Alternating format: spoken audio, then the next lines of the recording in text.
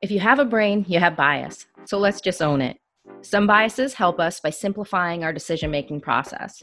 Other biases hold us back by impacting who gets hired and promoted, and even who we approach to be our friends. Welcome to Breaking the Bias, a podcast where we interview impact makers who are breaking the bias when it comes to inclusion and equity. Because sharing our stories is how real belonging happens.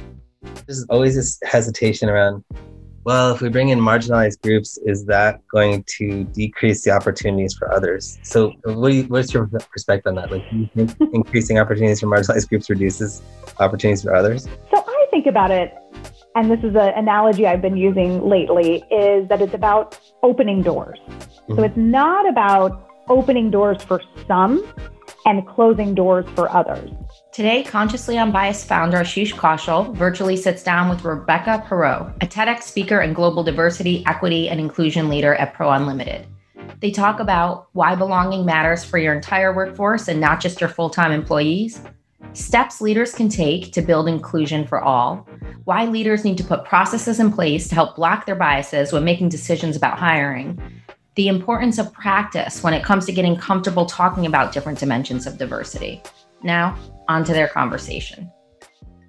So what does consciously unbiased mean to you or say to you? I love the term. I think it's so catchy and it's so accurate. We all have biases. I've been doing this work for 12 years, thinking about unconscious bias and learning about it, and I still have them. We all make quick, unconscious decisions all the time. And they're actually good sometimes. They help us process all of these thousands of pieces of information that we're inundated with every day, and that's healthy. But where we need to be really conscious of our decisions and what we're doing is when we make judgments about people. We need to stop. We need to slow our brains. We need to be conscious and thoughtful about what biases we might be utilizing to make decisions about people. So I think it's so important to make that unconscious, those quick decisions, conscious. I love that you said that, because I think a lot of people talk about in the industry how we have to get rid of biases and they're not good and stuff. And I think, just like you said, not all biases are bad, and part of it's about how we live our lives, and so we have to sort of embrace them. And I'm not sure you can actually get rid of them. What I think you can do is manage them, and I think what you said is perfect. Yeah, I think it's so important. The quick judgments, right? It's not necessarily the ones that have to do with people, but if you're crossing the street, you don't need to stop and consciously think about, is that car coming too fast? Can I just slowly saunter across the street? If it seems to be coming fast, run across the street. It's okay. We don't need to stop and use that conscious brain. But people, we want to, right? We want to be very conscious. We want to be thoughtful when it comes to complex items like people. Absolutely. And I know you're really passionate about diversity, so I'd love for the audience to hear about why diversity, equity, and inclusion is personally important to you. Yeah, I think it was kind of something that's been innate in me as even a young child. I've just always been passionate about kind of equality and fairness. But I'm a woman, I'm biracial, and I know what it's like to be the only person of color in a room or in an entire organization, both from a personal perspective and from a professional perspective. I worked in male-dominated fields like mergers and acquisitions for the first half of my entire career.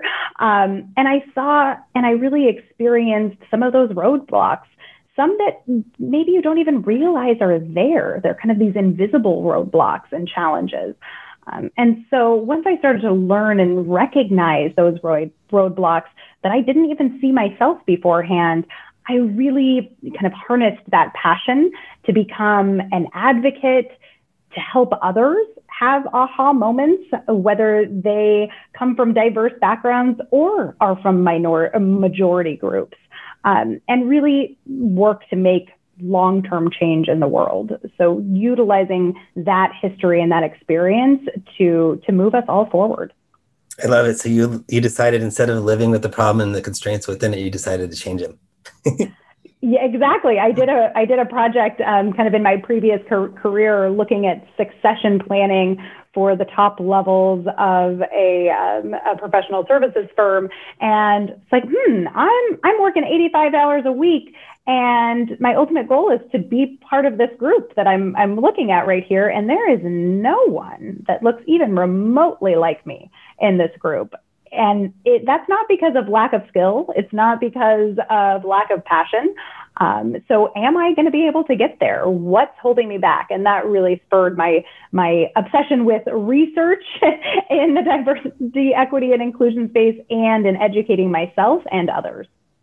I love that you said that, and even lack of skills piece, because I think there's this misconception that there's not diverse talent out there that's available, right? And I think it's not that it doesn't exist, it's that we're not open to looking at people who look different than us. And I think that's the fundamental shift that has to happen, is that argument has to go away, because it's not true, right? Exactly. And there's something to be said for being, realistic that sure, on a macro level, there might be certain market availability, but on a smaller level for each role, can you find qualified people of all different demographic groups? Yes. So that when there's one manager saying that, it doesn't apply. You can find people to interview for your role.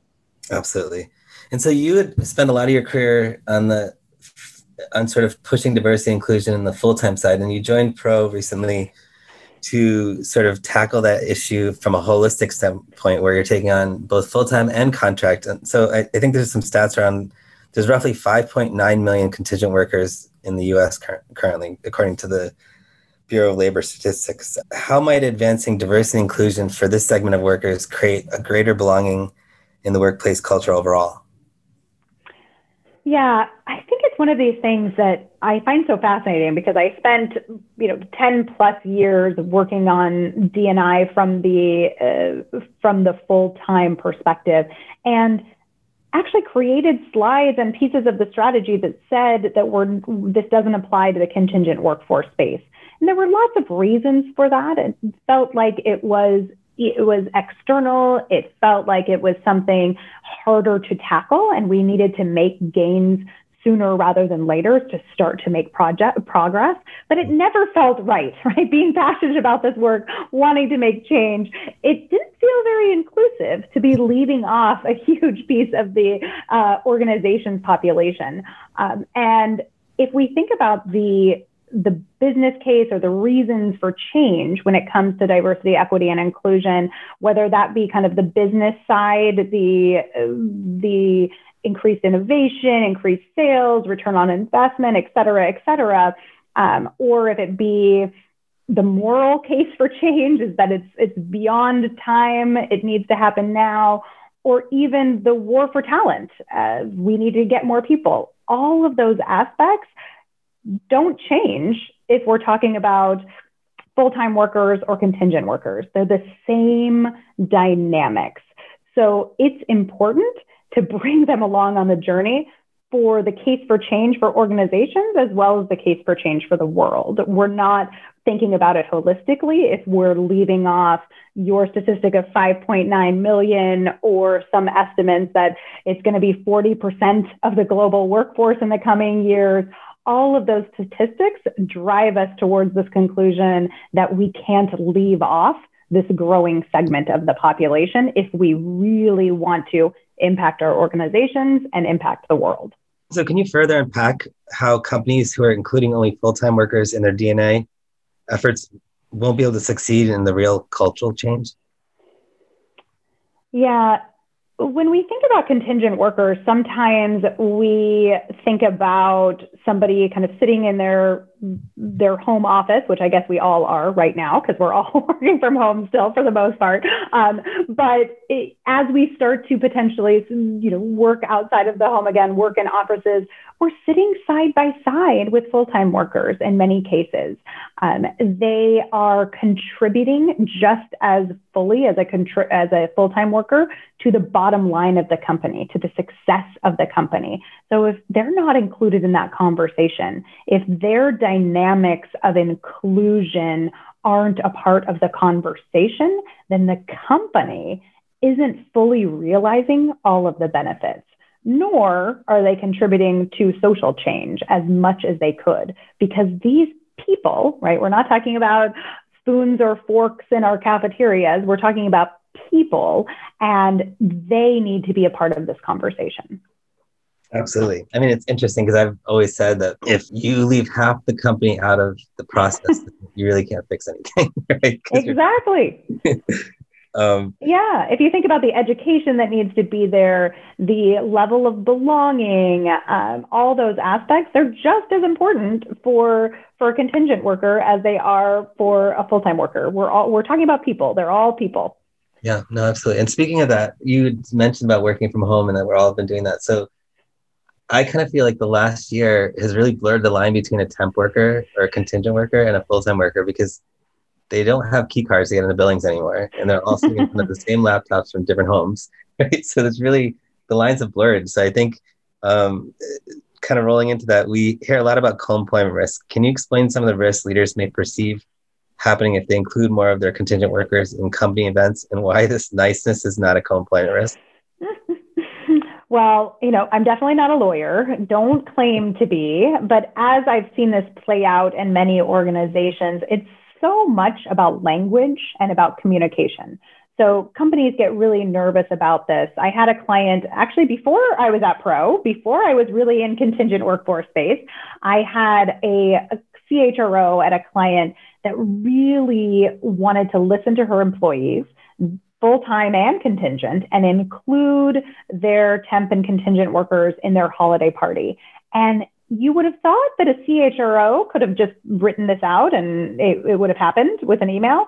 And it was hours and hours of work on her part to move this forward.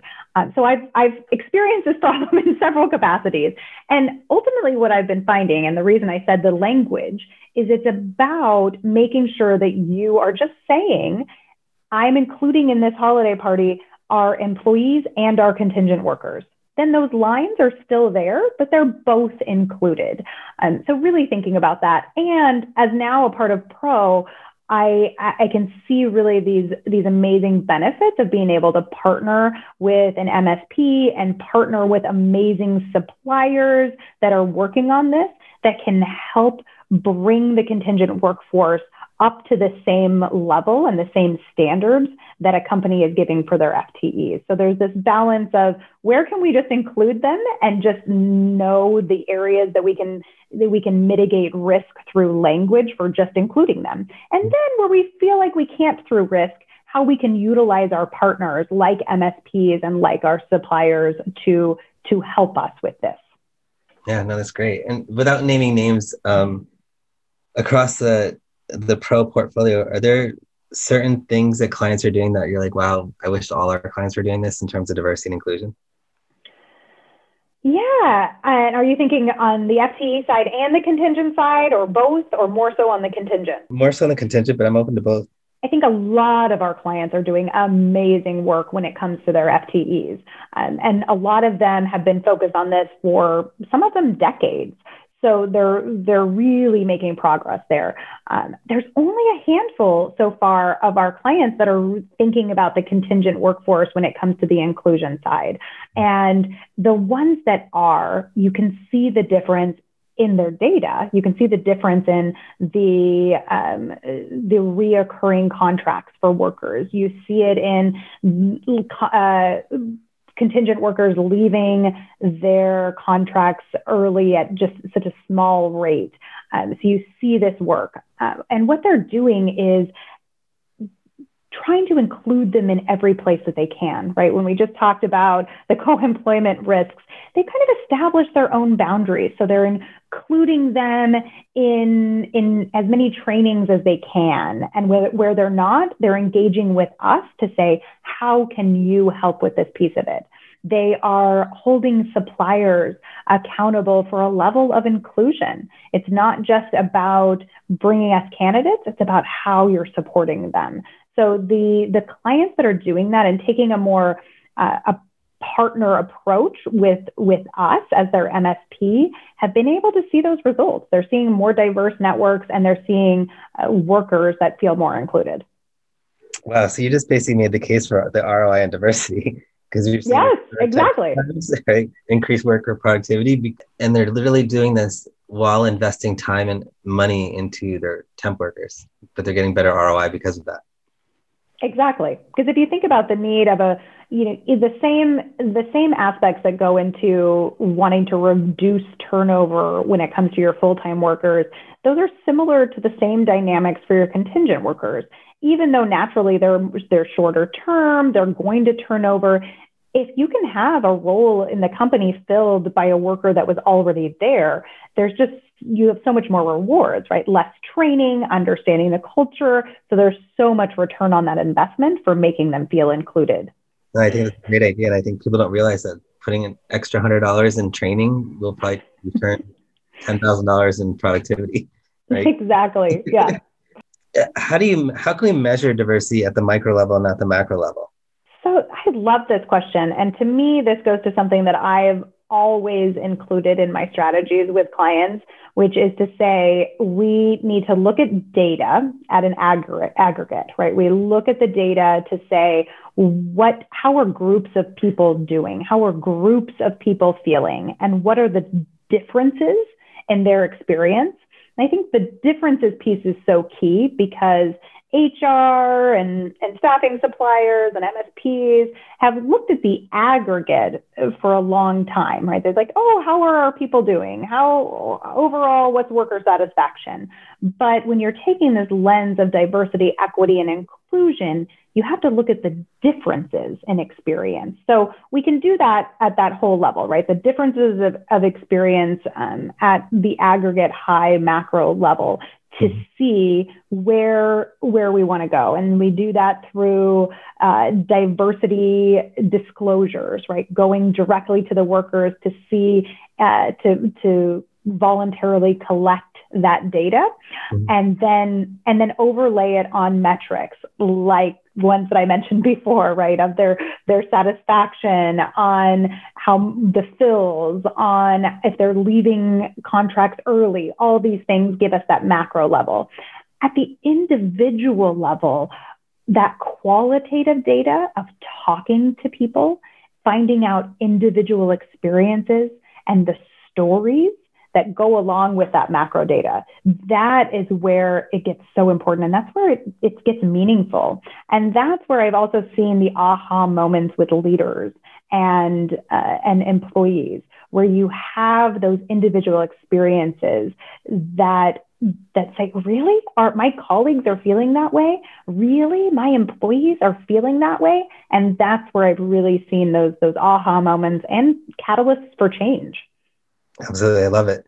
And then can you share, because I know there's always this hesitation around, well, if we bring in marginalized groups, is that going to decrease the opportunities for others? So why do you think, what's your perspective on that? Like, do you think increasing opportunities for marginalized groups reduces opportunities for others? So I think about it, and this is an analogy I've been using lately, is that it's about opening doors. So it's not about opening doors for some and closing doors for others. So when we think about that, oh, this means there's not opportunities for certain groups, that's not what this is. It's about making sure everyone has access to the opportunities. So I almost, imagine looking at a room and a whole line of doors, and we want every single one of those to be open. We don't want it to be just cracked. We don't want some to be locked. We need them all to be wide open. And some of those doors naturally have some roadblocks. It's a little bit hard, right? Even once you get in the door, maybe there's some stones there's a chair in the way. So we want to remove those barriers to make sure everyone has the right playing field. And some doors might need a little step, right? There might be some steps that need to be there. Maybe there needs to be a rug in front of one. And the investment in that step and in that rug are very small. But what it allows us to do is really the person who gets to the front is the one that can do the job the best. So it's not about closing doors. It's about making sure all of them are open. I love that, letting cream rise to the top. And the other thing is also, if you think about it, everyone I talk to says they can't find enough talent right now. So it's not like anyone's missing out on an opportunity. It's that there's not enough people for the opportunity. So expanding the pool is a great idea. Right? Exactly. The more people you can get, the better. And you want, somebody that needs that step doesn't mean they can't do the job as well. It just means that that step was necessary. But is there a step in the job? Maybe not, right? You maybe just you're sitting at your desk, but to get in that door, you needed that. And it often is not a very big investment to put that there. 100%. We consciously unbiased say that if you have a brain, you have a bias. It makes us human. And it's about learning to better manage those biases that hold us back. What advice can you share about how to address unconscious bias in the workplace? One thing that one of my clients said many years ago, and I just loved, and I say to this day, is that the more we can bend the river before it gets to an individual, the better. So it's not all on the individual or a hiring manager to block their own biases. The more we can put in place processes that do that, the better. So if we can blind resumes in the first few rounds of looking through resumes, that helps block that bias. Once we get to the other levels, research shows us that there's fairly good chances that different demographic groups get to the top. But at that initial stage, it's where a quick brain comes in and unconscious bias tends to rear its head. So if we can blind resumes, if we can take a look at job descriptions and utilize processes and research to say what sort of words resonate with different demographic groups, what sort of criteria innately blocks out several demographic groups. There's research that we can pull that shows that maybe a certain certification has 10% women getting that certification. And another certification that's very similar has 80% women getting that certification. If you can change that, it opens more doors for you. Again, it's not closing any doors, but it's opening and widening your pool. So using those processes to help block the unconscious bias. And then, of course, education, right? Being aware of our unconscious biases can help block that as well. So wherever we can change the processes and then the knowledge to block our own biases. But as you well know, Ashish, and I know from our training days and training work, there's a lot of things that we do to trick ourselves when it comes to unconscious bias. We don't want to have biases. Nobody wants to think that they're biased. So we think, oh, I'm shifting my criteria because it's legitimate, it's objective. And really our brains are doing that because a certain stereotype fits that role for us. So what can we do to block that? We can change processes to set the criteria in advance and agree to it, to prioritize the criteria, to talk about candidates criteria by criteria rather than candidate by candidate. So again, thinking about what processes we can do to bend the river before it gets to us. Oh my God, these are amazing points. I think hopefully D&I, HR and procurement rewind this piece and take out their notebooks because I think there's so one of the things when we started Consciously Unbiased is I wanted to make sure that the idea of unconscious bias wasn't considered negative. And if we do things from a positive perspective, then we turn into action. And so one of the things that we're really happy about is we have come up with this concept called microprogressions. And those are little things that we can do from a daily basis to help increase belonging in the workplace. I think you and I have talked about this quite a bit. So I'd love to get one microprogression that you think people should put into practice in the workplace that could really just help change the culture. Yeah, there's so many little things because this work is really made up of small changes, small actions. But one of the things that from my work of talking to different demographic groups that I've heard is the comfort in being able to talk about differences. So the more we can do as individuals to read about and practice saying and talking about different dimensions of difference, it can only help increase in belonging. So when I say that, it means things like knowing what LGBTQ plus means or LGBTQIA and practicing that. and knowing what each of those terms stand for, being able to say it and have it roll off your tongue. I worked with a leader a little while ago, and we practiced it, right? He stood in front of the mirror and said it over and over and over again, so that when he was talking about this work, he could include everyone and not have it feel like an afterthought. Because before, he had a few times said, we want to really make sure we include LGB, that acronym.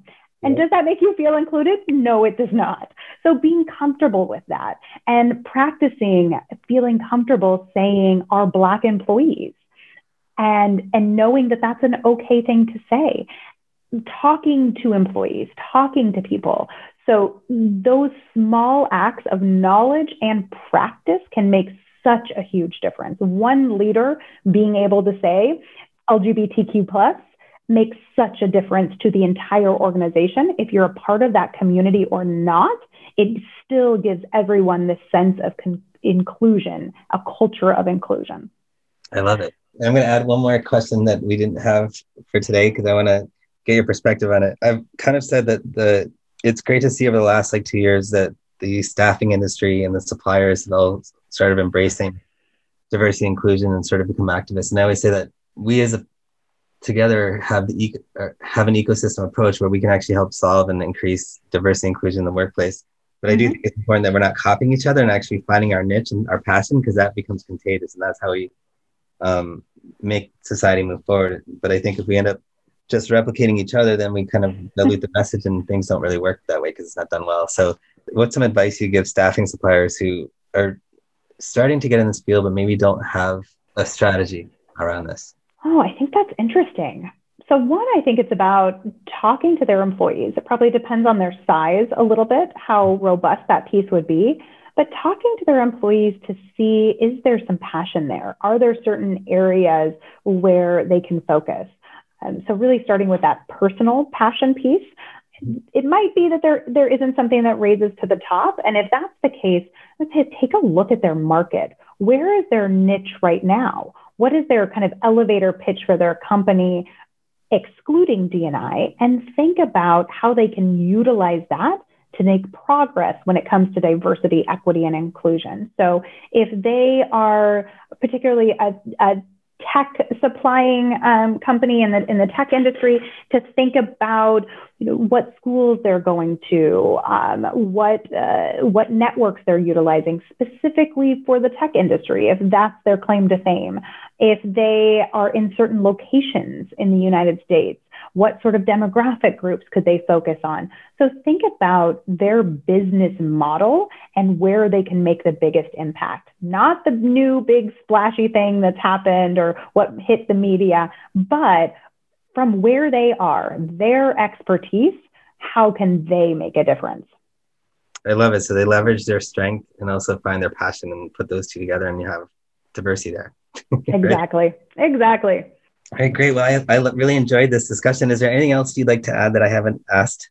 No, I don't think so. It's just such an important conversation. I love having this and love being able to partner with Consciously Unbiased on this work, because inclusion is something that we haven't really unwrapped yet when it comes to the contingent workforce. So I'm looking forward to working with more companies, working with yourself, and really being able to unpack what this looks like and learn from it, because we'll just continue to be able to exponentially make progress as we learn more and more.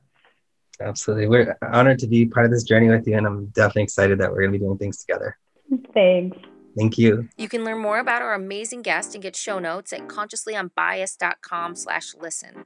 And we want to hear from you. Please subscribe and rate Breaking the Bias on iTunes and Spotify. And drop us a note to let us know if there's a topic that you'd really want to hear about or a guest that you'd love to see on the show. Thanks for listening to Breaking the Bias.